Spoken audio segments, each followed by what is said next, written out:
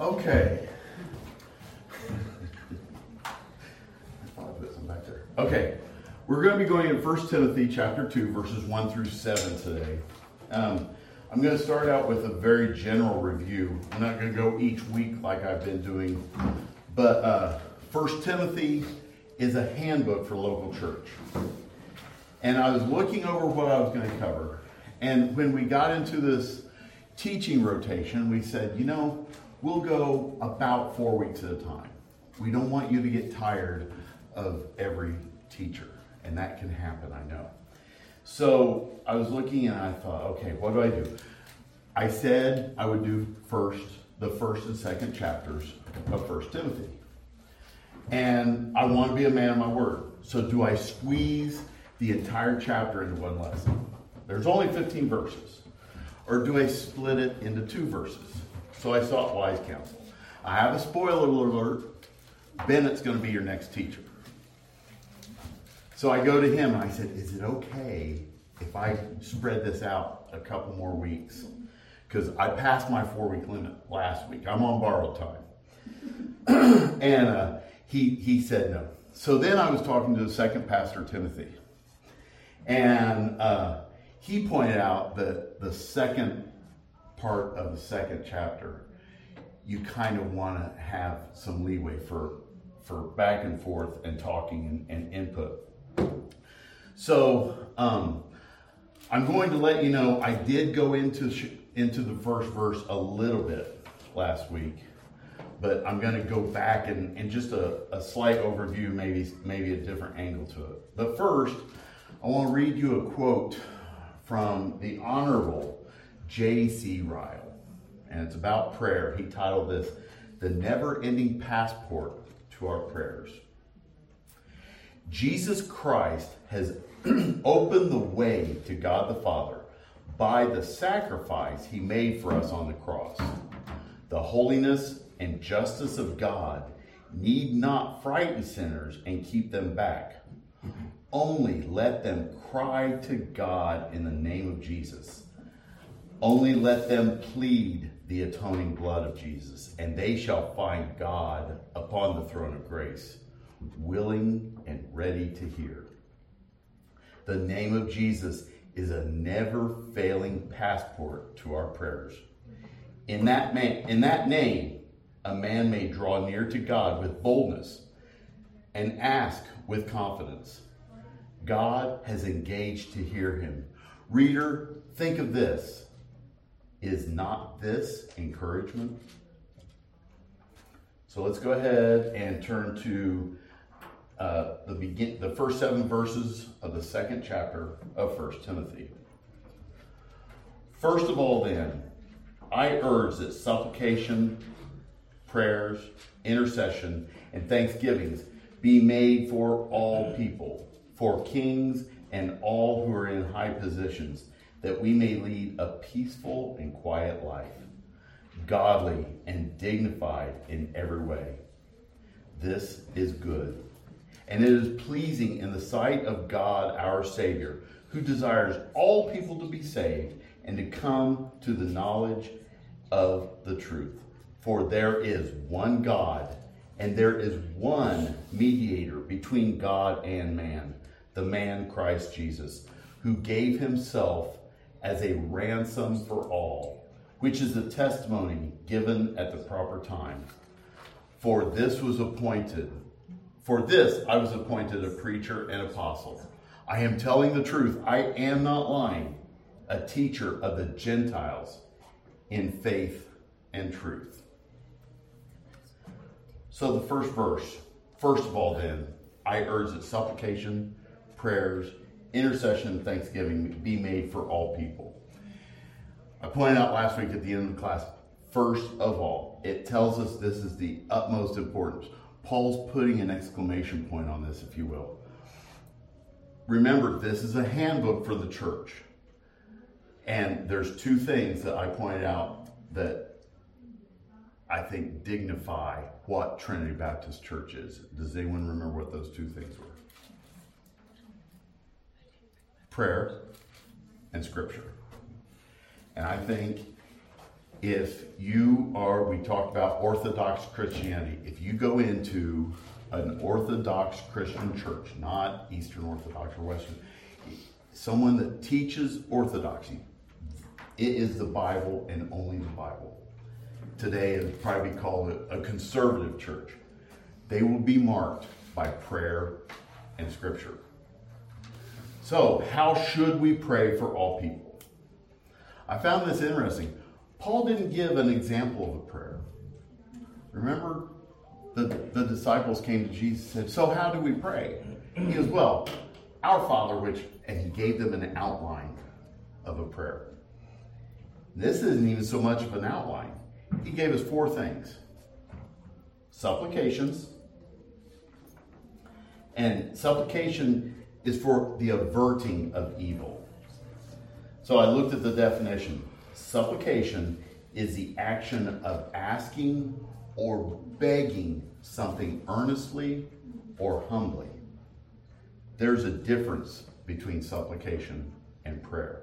It's also listed before prayer. And I think that both of these together show the importance that Paul is putting on supplication. We need to earnestly approach the throne for the end to evil. Prayers. So there's supplications, prayers. Prayers are for the obtaining of good. As important as the need to end evil is, we also need to be in prayer for the gaining of good. We have always needed good, and we should be in prayer that there is more good in the world. Intercession. Intercession is is praying for others. This implies that whom we pray for are not in prayer for themselves. We need to pray for others, but we also need to pray for ourselves. Now, I had a hard time with this as a baby Christian. I'm like, that seems selfish to go before God and say, I, me, my, and have those personal pronouns there. But God wants everyone to come to him in prayer. And so there's nothing wrong with praying for yourself. If we are boldly taking our neighbors, brothers, and sisters to God in prayer, why not pray for ourselves? And then Thanksgiving. Thanksgiving for mercies already received. I don't think there's anything wrong with this, but a lot of times I find myself falling back on thankfulness in prayer, especially in a corporate way. Here I'm, just got done saying a prayer, and sometimes words fall short, but you can always fall back on that thankfulness. You're praying for this person, you're praying for that person, and then all of a sudden, for whatever, and I'll admit, it's my ADD sometimes. Oh, squirrel. And I get distracted. And 1 Timothy talked about that in his prayer, about, staying focused. It happens, but this is an easy fallback for us. Thank you, God. Thank you. There's nothing wrong with giving God thanks more than once. We need to give glory to God in all things. Giving thanks is giving glory, because if you thank him for something, then you are acknowledging his sovereignty. So Matthew Henry had a summary sentence. Yeah, I'm quoting him again.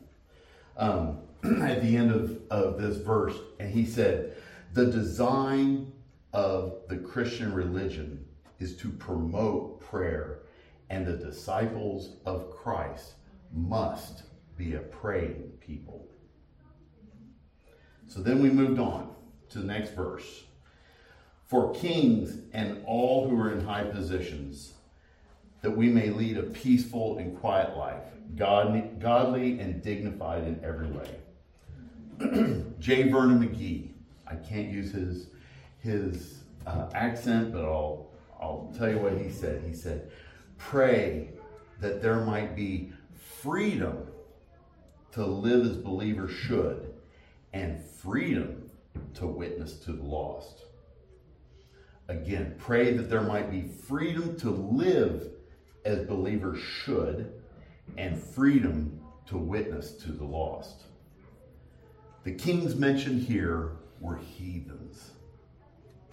They were enemies of Christianity. So, why should we pray for them? I have a bold line there. That's an actual question. Why should we pray for those who are over us politically, and those that we actually vote into office? It's for the public good that there's a civil government. We need to pray for their good and well-being. We're under them in a civil society. In the last few years, there have been questions about if something happened behind the scenes to get any particular candidate into office. And there's been accusations both ways being thrown back and forth. I can guarantee you there was a factor that determined the winning person to win an election. R.C. Sproul, you've heard me quote him before. You'll hear me quote him again. He says, there is not a molecule in the universe that is not outside the control of a sovereign God. So we can pray for this candidate to win. You can donate to his campaign. You can pray for him and pray that the other guy doesn't win. But God's going to choose. Now, is God going to choose for abundance for a country? Or is he going to choose judgment upon a country? But I have to agree with that, because I think of what the Israelites wanted when they wanted a king, just like the other nations. They got specific, and he gave it to them. Mm-hmm. And I just read this morning how it all ended. 1 Samuel 21 didn't end well for him. I was thinking, Chris, why do we pray? Why should we offer supplications and prayers and intercessions and thanksgivings? He gives us the reason there in the second verse, that we may lead a peaceful and quiet life. I'm not sure I've ever thought of that. I know it's been there, but I never paid attention to it. If we want to live a peaceful and quiet life, pray for your leaders. Because when you don't pray for them, what do? That's why I had to stop watching Sean Hannity and all these other guys, because it gets me all churned up inside. And I should pray for them, and I can live peaceful. So I don't really give a rip who's in office. I mean, I do care, but I'm not going to get my panties in a wad over it. Right. Because God's in control. And so if I pray for him, I don't have to worry about it. Hey, who cares what he does or doesn't do? God is in control. I did not talk to Bud or Tim about the lesson, but my next point, B. Sorry, I told No, it was perfect. Have there always been good kings and judges? No. Have we had good kings and judges? In Scripture, we can go back to Judges. Yep. As Tim was saying.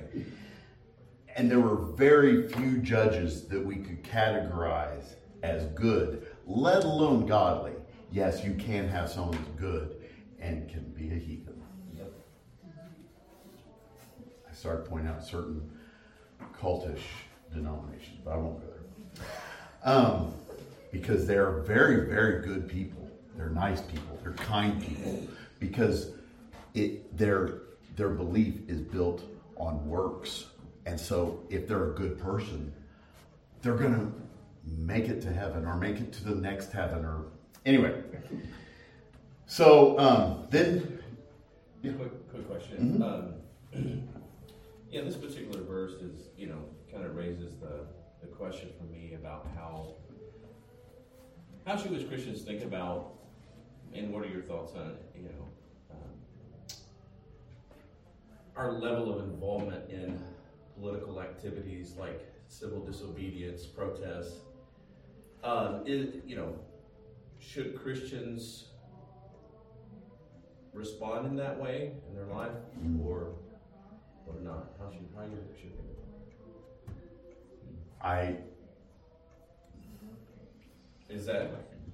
it? What I'm leaning on is to what point you can make a protest. It's legal, and I think that it's okay to make petitions. You know, we make petitions to God just like we can also make petitions to our government. And if it's involving the murder and butcher of unborn babies, I think that there's something there. If it's, do we teach certain things to kids in class that is totally wrong, has no business being in school, I have a hard time with that.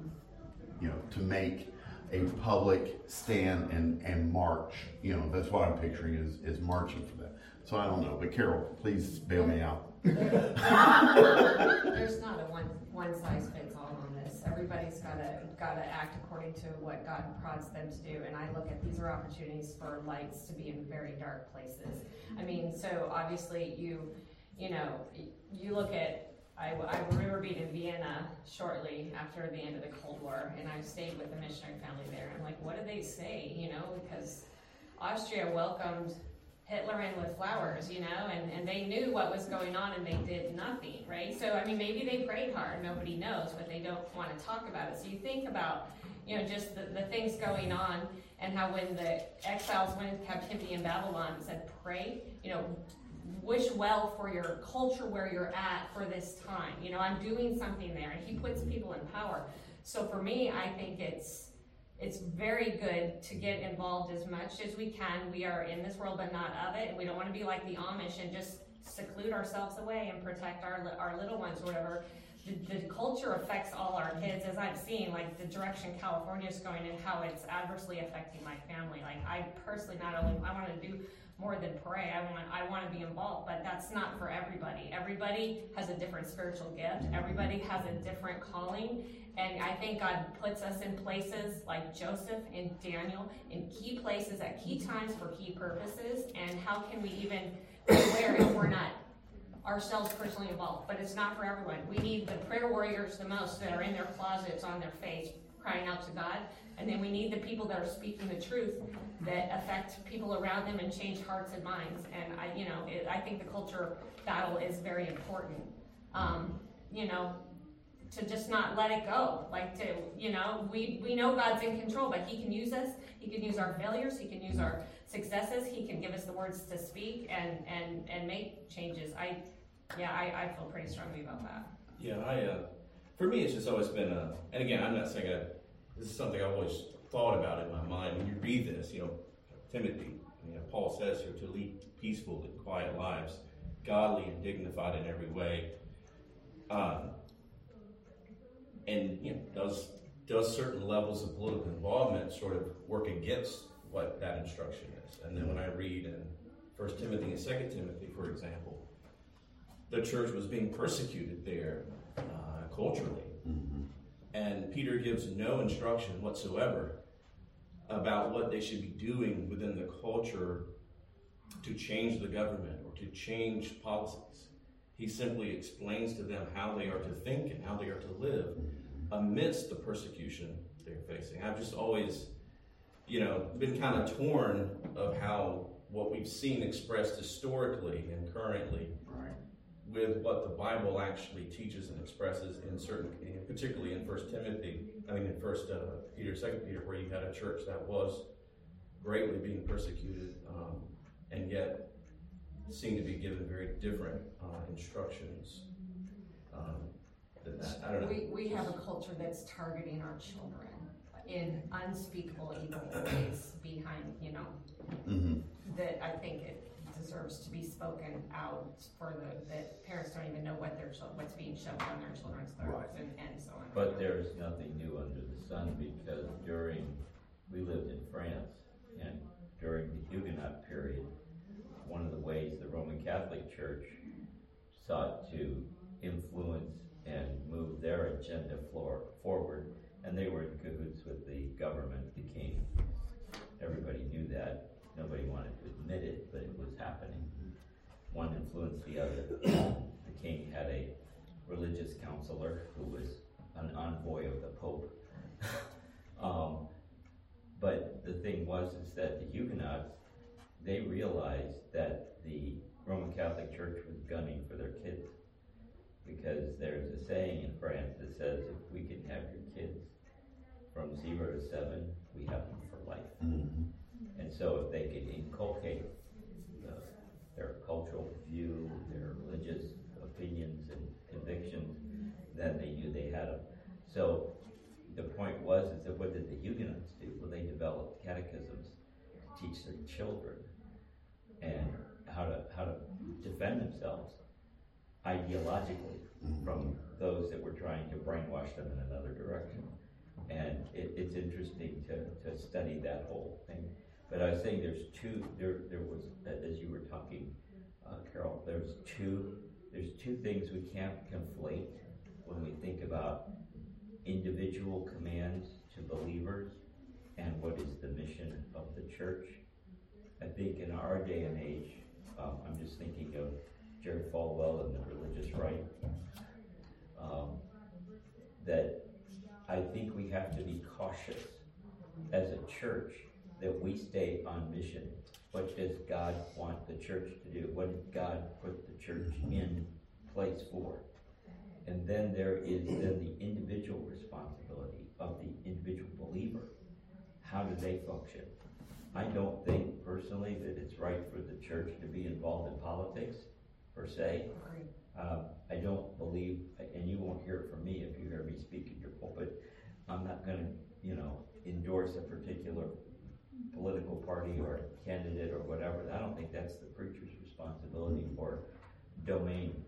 But as individuals, I will fight to the nth degree that you have the right to, stand up for what is right. And obviously we have to work within the confines of what our government allows for protest and disagreement with what is happening. Now those things, those liberties are being limited lately.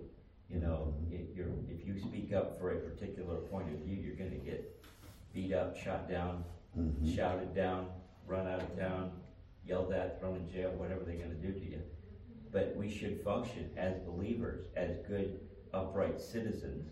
And Paul makes that point in Romans very clearly, that we need to be responsible citizens, but to stand up for the truth, speak up for what's right in our communities, and have a moral accountability in that area. So there is a difference between what the church can do and ought to do and what the individual believer. And sometimes that gets confused. Right.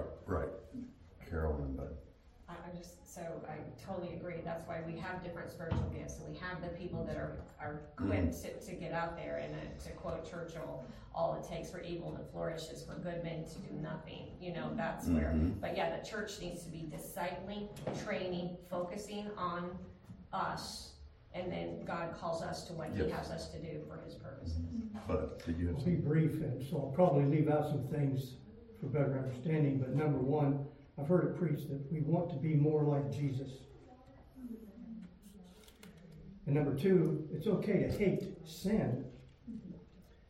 And number three, my confession is to be more like Jesus. Every now and then I am a little bit urged to turn over the money changers' tables. To be more like Jesus, to say it's time to stop this. So we have a desire for our leaders to be godly. And so that's the goal as citizens. So we should be praying for our leaders. So our duty as Christians can be summed up in 2 words. Can anyone think of what those 2 words are? Godliness and honesty. Godliness.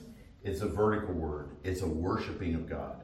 Worshiping is not just what we do Sunday morning at 10:45. We should be living our lives in worship to a holy God. Godliness is living in good conduct toward God, just like the beginning of the 10 Commandments. Remember, we've talked about this a lot. The first few commandments were a vertical relationship to God. The second part of the 10 Commandments was a horizontal relationship to man. So that's where honesty comes in. Honesty is the good conduct toward all men. So we sum that up. You've got 4 lines there, but they repeat. It's okay. To have godliness, you have to be honest. And if you are honest, it leads to godliness. Next verse. This is good and it is pleasing in the sight of God our Savior. Once again, just as Tim pointed out, why does Paul keep saying God our Savior? This is the second time he's done this just in what I've been teaching. And I haven't been able to find it out yet. It's something that when Tim said, why would he point it out that way? Anyway, praying for all of our leaders leads to a peaceable life, which in turn leads to our godliness being pleasing to God. This is the will of God. This is the will of God. Another note of godliness and honesty would be made here.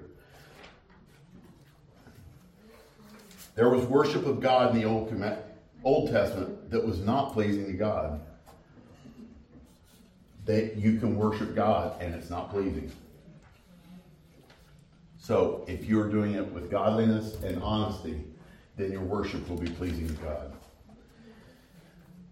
Who desires all people to be saved and to come to the knowledge of truth? God's desire is the salvation of all. God's desire is the salvation of all. This is why we should be praying for all people. God desires all people to be saved. And this is very much a human understanding of God's desire for all to be saved. If it truly were God's desire for every single person to be saved, then the way would not be narrow. There's a train of thought that all people go to heaven. This is called universalism. And it comes from the pit of hell and smells like smoke. Matthew 7:14 says, for the gate is narrow and the way is hard that leads to life, and those who find it are few. Next verse.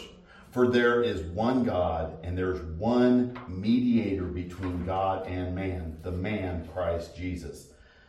The subject is the previous sentence, not the verse. Previous sentence is God.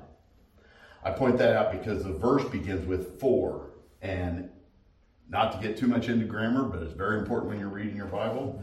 That's pointing back to God. And the next few words fly in the face of a lot of those whom Timothy was preaching to. He was charged with protecting the church from heresy. And the church was coming to Christianity from polytheism and a polytheistic society. And so for Paul to say there is one God, it would be shocking to those who were hearing it. Mm-hmm. So I'm going to be jumping some of this, and I'm sorry. But one of my favorite theological words is hypostatic union. When I learned that, I thought, wow, that sounds, all it is, it means fully God and fully man. This is why this is why Jesus can stand in the position of mediator between man and God. I looked up the definition of mediator. You can learn a lot just by turning to your dictionary and learning what a word means that you just read. And I looked for synonyms, and all of them were as if two parties were having a dispute. I tried to think of the relationship between us and God when we go to Him in prayer. And I can't think of anything close on this side of eternity that's close to a real relationship that we have. Both sides, when I go to God, He and I are both looking for the same outcome. That's not what happens when you go to a legal mediator. I have a friend that used to be a judge, and he now hires himself out to be a mediator. And these parties are coming in and they're arguing over, this group wants $10 million and this group wants $20 million, and he has to figure out, no one can come up with 15, But That's not the good for both of them. Only when we go to God is it looking for the best for both of us. So, next verse. Who gave him as a ransom for all, which is the testimony given at the proper time. Jesus gave himself as a ransom. I was listening to a hymn this morning. Oh, how marvelous, oh, how wonderful is it. Yeah, okay. The third verse or fourth verse, and I'm going to butcher the word, so I'm not going to quote it, but it said, when we're in heaven with the ransomed. When we're in heaven with those that God has laid his life for. We are prisoners of sin.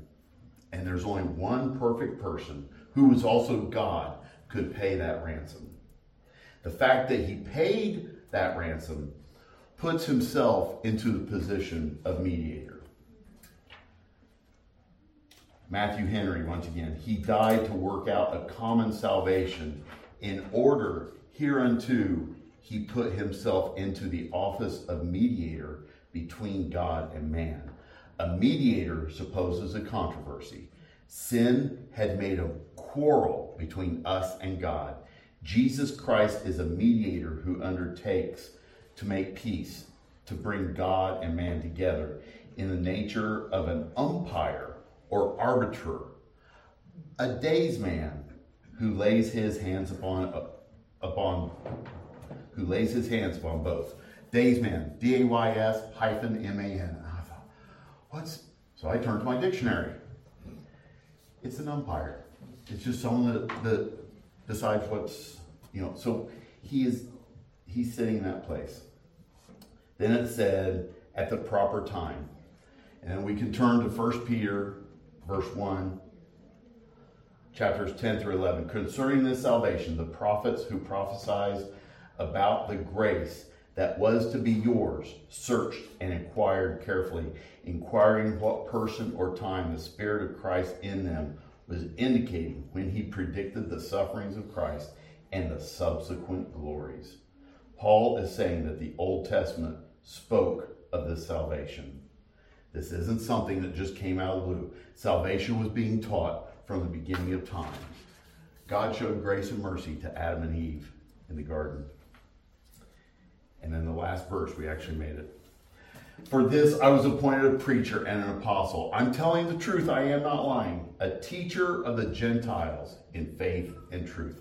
Paul is pointing out again that he's ordained as a preacher and an apostle to preach to everyone.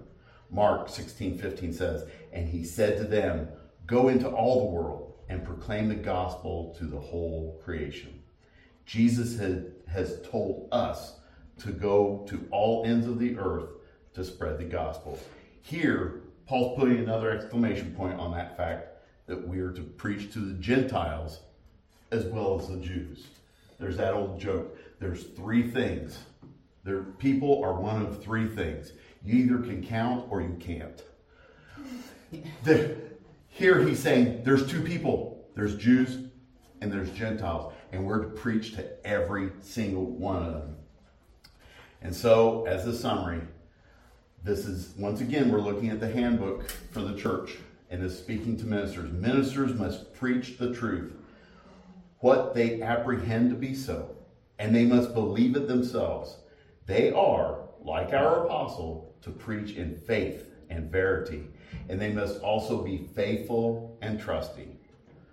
The church handbook is instructing the pastor here that the minister must preach in faith and believe what he is preaching.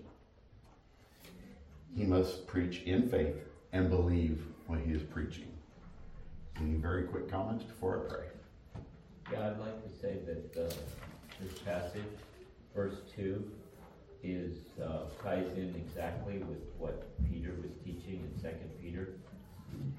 If you look at it, it says we're supposed to pray for kings and all over the high places that we may lead a peaceful and quiet life, godly and dignified. What has God provided us with? Everything for life and godliness. They're both together here at the same time. Is it possible to preach something you don't believe? Oh, yeah, I think so. Yeah. Yeah. Yeah. People do it. People do it in debate class. Aren't you given two subjects? Okay, here's the subject. You take that side and you take that side, and you don't have a choice. You have to sit there and convince everyone that you truly believe that. Yeah, I think people stand in pulpits every single Sunday and preach what they don't believe. Did you know that it's not a new problem? Does anybody know Richard Baxter? Yeah. He wrote a book called The Reformed Pastor. The whole first chapter of that book is addressed to the unbelieving clergy of his day. Because you're up in the pulpit preaching, but you have no faith. You don't believe a thing you say. And he was actually evangelizing the preachers of the day with his first chapter.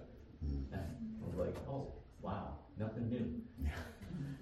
God help us. Precious Heavenly Father, we are thankful for your word. We're thankful for your teachings. And Father, we pray that this can be raised to you as holy worship. We pray that we can be godly and honest to our fellow man.